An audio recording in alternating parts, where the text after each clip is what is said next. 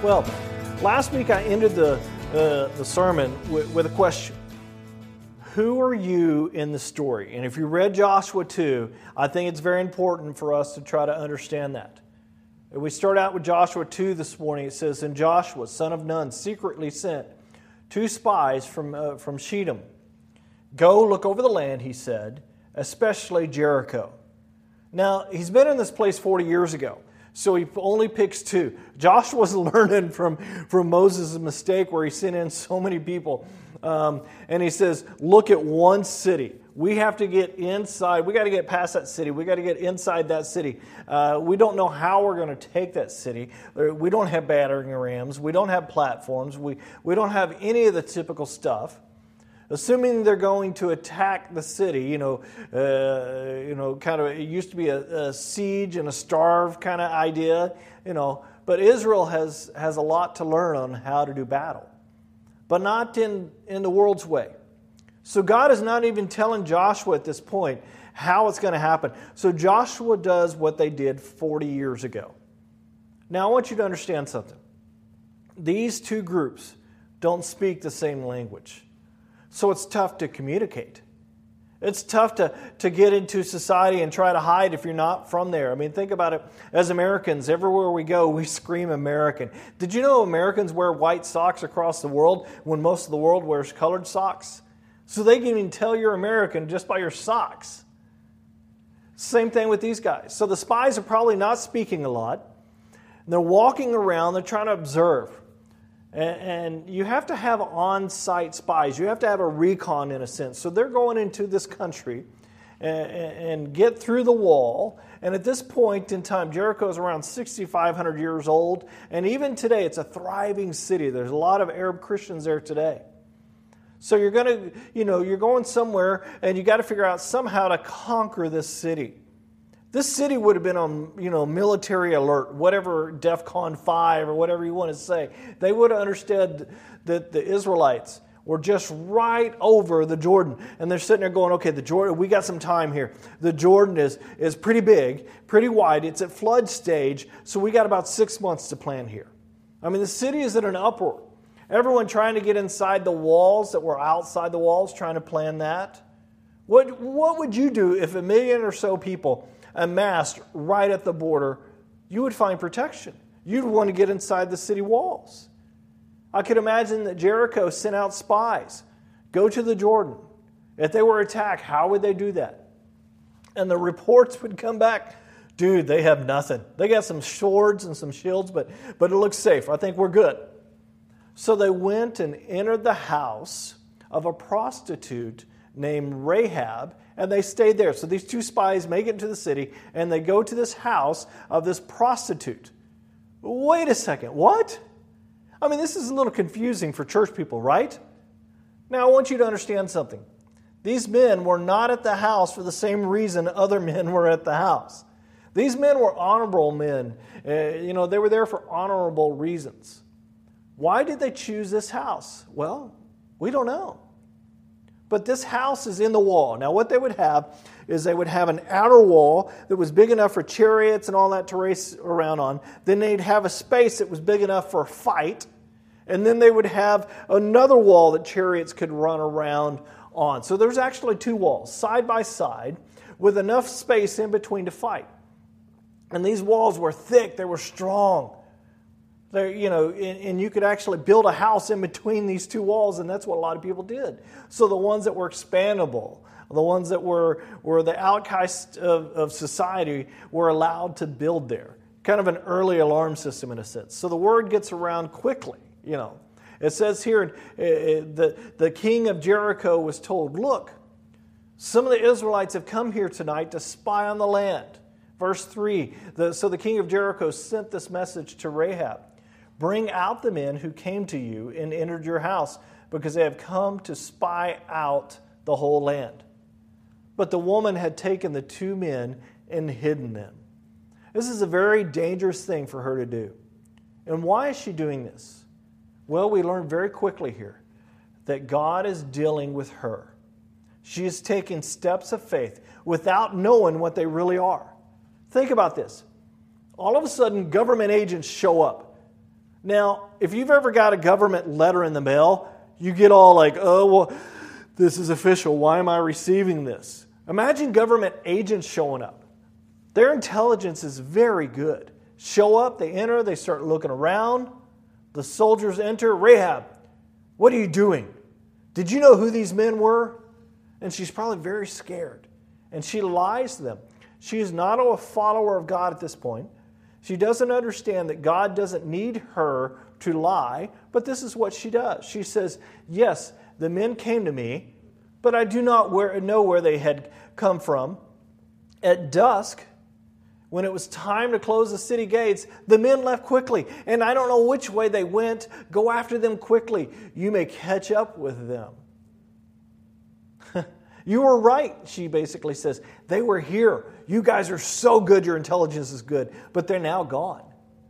Verse 6, it says, but she had taken them up to the roof and hidden them under the stalks of the flax that she had laid out on the roof.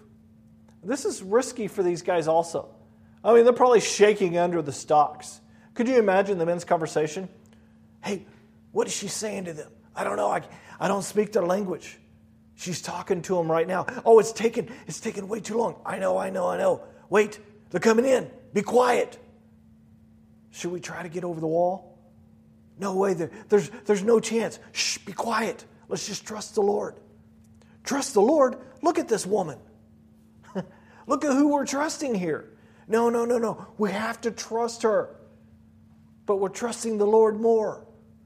God brought us here. Let's trust Him. I mean, how do they come to rely on this woman? Verse 7, it says, so the men set out in pursuit of the spies on the road that leads to the fords of the Jordan. And as soon as their pursuers had gone, the gate was shut.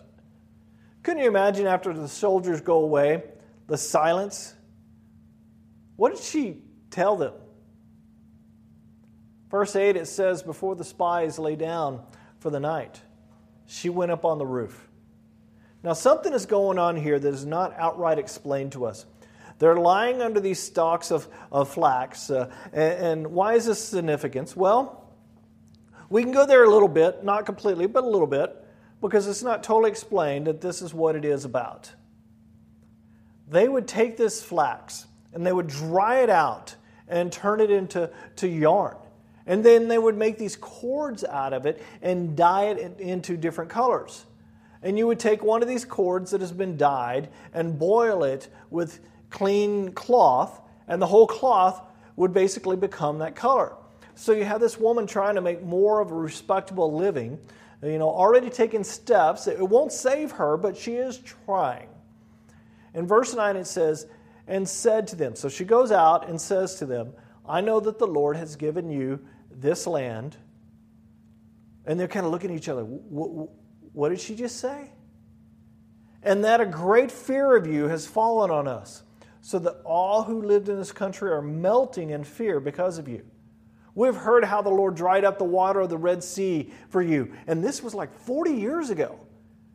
When you came out of Egypt and you went to Sihon and Og and the two kings of the Amorites, east of the Jordan, whom you completely destroyed.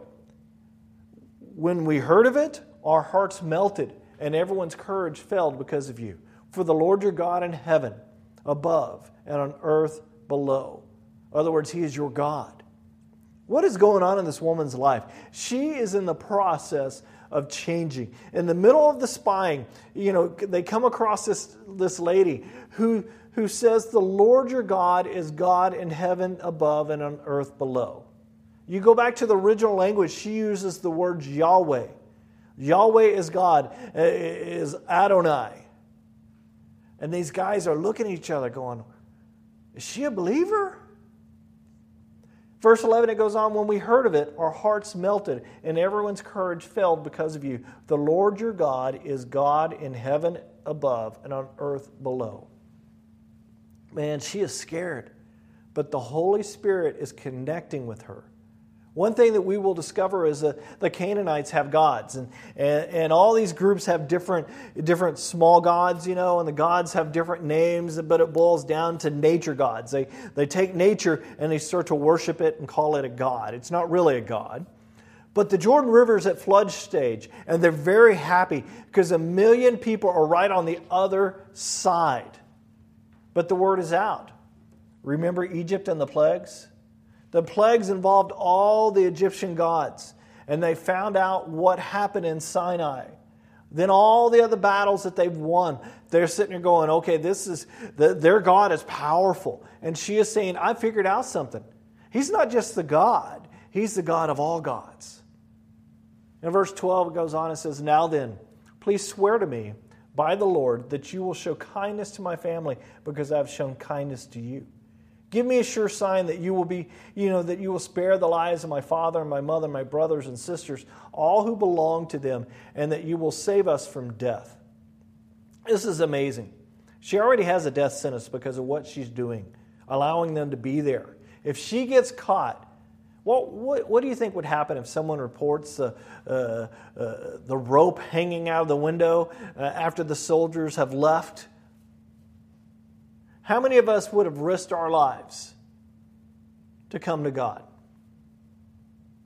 Some of us have risked our relationships by coming to God. Family members don't really want to talk to us now, or friends, or some of us have risked our jobs. And this story helps put things in perspective for us. This is a woman risking her life before she even knows God. She's willing to risk it all because she is tired of the life that she is living. Trying to clean up her act. And this is the next step. What is interesting here is that her salvation, it starts out in fear, and she is on the wrong side of the battle. Coming to God in fear is not always bad. Staying in fear would be what would be wrong. But coming to God in fear is not.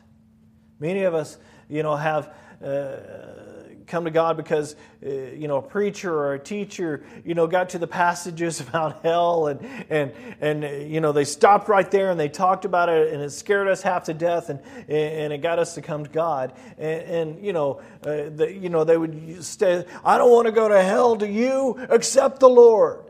But if we stay right there in our walk, what a tragedy that would be. Because there's so much more there. We go from fear to understanding that God loves us, so we don't have to fear. We don't have to fear life. We don't have to fear all the medical issues. We don't have to fear all these things. We can be wise in how we go about certain things, especially with the coronavirus going on.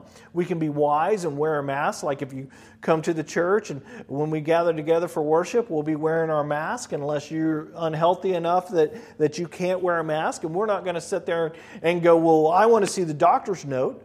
We're going to have enough grace to say, okay, then there must be something up there. But for those who go, well, I don't need the mask, but I'm healthy, well, guess what? You're going to have enough grace to wear your mask. We don't have to fear, but we can be wise. But going back to the story, think about how our view of our earthly father affects our view of our heavenly Father. And how we have to allow the Spirit to teach us what a perfect heavenly Father He is. Because our earthly fathers mess up. And we can't allow ourselves to view God as a father figure that's a human father figure. For this woman, there had to be fear. She was a lady of the night. Will your God even accept me? Notice she saves everyone in her family. What is absent? She doesn't name a husband. What is really weird here is this. The Lord has plans for this woman. And it was left up to, if it was left up to the tribe, she probably would have never been included in God's plans. Oh, no, not her. Do you remember what she did? No, not her. What was her job? Yeah, not her. We say we love everybody, but when it comes down to it, it's a lot harder than just saying it, isn't it? The Lord gives grace to whom He wants to. Verse 14, our lives for your lives. And they're making a contract here, an agreement here, a covenant. The men assured her, if you don't tell what we're doing, we will treat you kindly and faithfully when the Lord gives us the land. So she let them down by a rope through the window, for the house she lived in was part of the city wall. This is very risky. The gate's already been shut. Now she said to them, go to the hills so the pursuers will not find you. Hide yourselves there 3 days until they return. Then go on your way. Remember how Joshua said that they were supposed to wait 3 days by the Jordan? It's kind of interesting. Now they're having to hide 3 days before they can go back. Verse 17, then the men said to her, this oath you made with us, swear will not be binding on us unless when we enter the land you have tied a scarlet cord in the window through which you let us down. Now what is interesting is they're just looking for something bright, something they can see. They have no idea the spiritual application here. They use this bright scarlet rope to get out of the window, a red cord. This window. And she's like, okay, I'm going to hang it in this window. Yes, this window. Unless you brought your father and your mother, they go on and say, your brothers and all your family into the house. If anyone goes outside of the house into the street, his blood will be on his head. And we will not be responsible. As for anyone who is in this house with you, his blood will be on our head if a hand is laid on him. Verse 20, but if you tell what we're doing, we will be released from this oath you have made us swear. Agreed, she replied. Let it be as you say. So she sent them away, and they departed, and she tied the scarlet cord in the window. I bet she did. I bet she did it quickly. Now, those of us who have studied Passover and Exodus, or take the scarlet cord and relate it to Jesus in Revelation, we go off on the whole scarlet cord thing. We start to catch on the scarlet cord, the rope throughout the Bible. The color scarlet was what was on the doorpost in Egypt. Now, mind you, it was blood, not a dye. But whoever was in that house was saved from destruction. And here, a Gentile lady of the night asking for her own personal Passover in a sense. And what is amazing about God is He gives it to her. In the Old Testament, here's a non-Jewish family being saved by the Jewish God. So we connect this with God's plan for all along to save the whole world, not just the Jews. And for those who like to read Isaiah, this takes us right to Isaiah 1:18. Through your sins are like scarlet, or though your skins are like scarlet, there shall be white as snow. Though they are red as crimson, they shall be like wool. God takes the scarlet color, and not only is it associated with sacrifice, but also with sin. It's the brightest color that there is, and He equates it to sin. So our sin is now as bright as it can be. But once I get done with you, you will be beautiful, you'll be clean, not a blemish on you. That when the people see it, they'll be like, wow, look at that. Why is she hanging the scarlet in the window? Well, when we come to God, we need to hang our sin out there for Him to see. I'm not faking it. It's just out there. People can see it. I'm not hiding it. This woman is a sinner, and God chooses to show her His saving grace. He makes a statement that no matter who you are, even a woman of the night, God can and will cleanse you. Rahab's salvation comes from making a confession of who God really is. And in John, he quotes Jesus saying, if you confess with your mouth, then you will be saved. And here she is saving her whole family. Imagine how her father felt with her being a prostitute. What about her sisters, her brothers, the rest of the family? You've got to wonder if her family would have done the same for her. How did she get them over there? Did she invite them all to dinner? Hey, honey, we got to go over to your daughter's house Thursday. Verse 22, it says, when they left, They went into the hills and stayed there for 3 days, until the pursuers had searched all along the road and returned without finding them. Then the 2 men started back. They went down out of the hills and forded the river and came to Joshua, son of Nun, and told him everything that had happened to them. Then they said to Joshua, "The Lord has surely given the whole land into our hands. All the people are melting in fear because of us."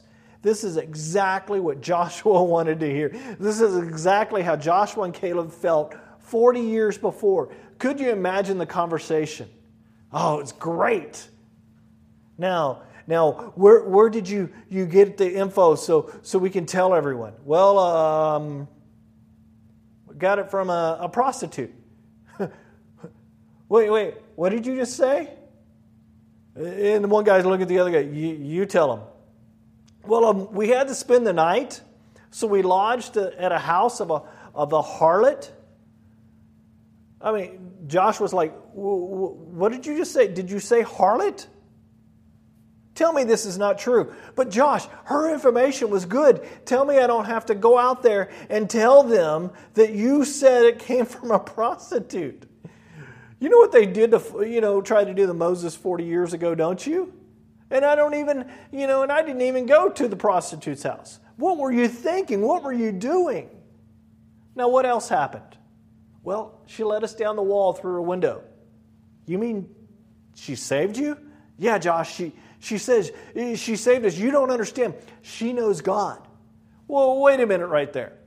Are you seriously trying to tell me that a prostitute knows Yahweh? Yes, and she has faith. See, this is amazing. Joshua doesn't even know how he's going to conquer Jericho. And this prostitute seems to know more than him. Now, the coolest thing of the story is this. God saves this lady in chapter 6. But we're only in chapter 2. No one in chapter 2 has any idea how spectacular this lady's salvation is going to be. Now, first off, of course, there's the whole spiritual aspect of her salvation. But secondly, there's also the physical side, and it is spectacular. The Lord told her to get her family all in this place. Her house is on the wall, safest place in an attack. But what happens to the walls? That comes all tumbling down. And where does the lady live? In the wall. So finally in chapter 6, when God tells the leader what is about to happen, they have this meeting, and the spies are there. Okay, guys, the attack is near. You know how they have 2 walls. So here's what God is going to do. This is what we're going to do, and this is what God's going to do. We're going to just walk. And God is going to bring down the wall. And they're like, question? Hello, do you remember what we promised to this woman? I mean, not that you haven't heard from the Lord, but this family's already in the wall. God can't kill them now. Imagine Joshua sitting there thinking, has God blown this? Did he forget? And the Lord is up there thinking, I love that they just told her to stay in the wall. This is just perfect. They have no idea I'm going to tear down the wall. Wait to see what happens. Later David writes, the name of the Lord is a high tower. The righteous run to it and are saved. Can you imagine Rahab and her family on the day the Israelites attack? All the walls start coming down. It all shakes. It feels like an earthquake. We have to get out of here. Imagine how much faith it took for them to stay in that house in the wall. Later they're cleaning up, and the 2 spies are searching for Rahab, and they stick their head out of the wall, and they go, hello, can somebody come down here and help us? Scarlet cord, remember, hello, scarlet cord, save us, don't kill us. Think about the guys rescuing the women of the night. And this woman going, that's whose house you stayed in? And Rahab is screaming, I'm saved, I'm saved. Teach me to be one of you now. I want to be a church lady in a sense. You have to think that Israel struggled with this woman. But how does God think? Okay, you're lucky to be here. But you're disqualified from any future ministry. I mean, it's obvious. But here's the deal about God. He is so different than how we are. You know those two spies? We don't even know their names. They're irrelevant in a sense. But here's Rahab. Her name is in the Bible, and not just here. Go to the New Testament, you'll find her in Hebrews 11:31. She is listed in Hebrews' Hall of Faith. In fact, it says, by faith, the harlot Rahab. Wouldn't you love to be called that all your life? For thousands of years, we have nicknames in this church, and here's your name. This is our harlot. I mean, aren't people wonderful? By faith, the harlot Rahab, because she welcomed the spies, was not killed with those who were disobedient. We see the heart of God here.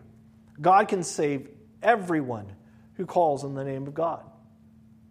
She is listed with Abraham, Moses, David, Samson, Solomon, and Samuel, and the harlot Rahab. And that is not the only list that she is in. Have you read Matthew 1:4? And hopefully if you've been at this church, you have.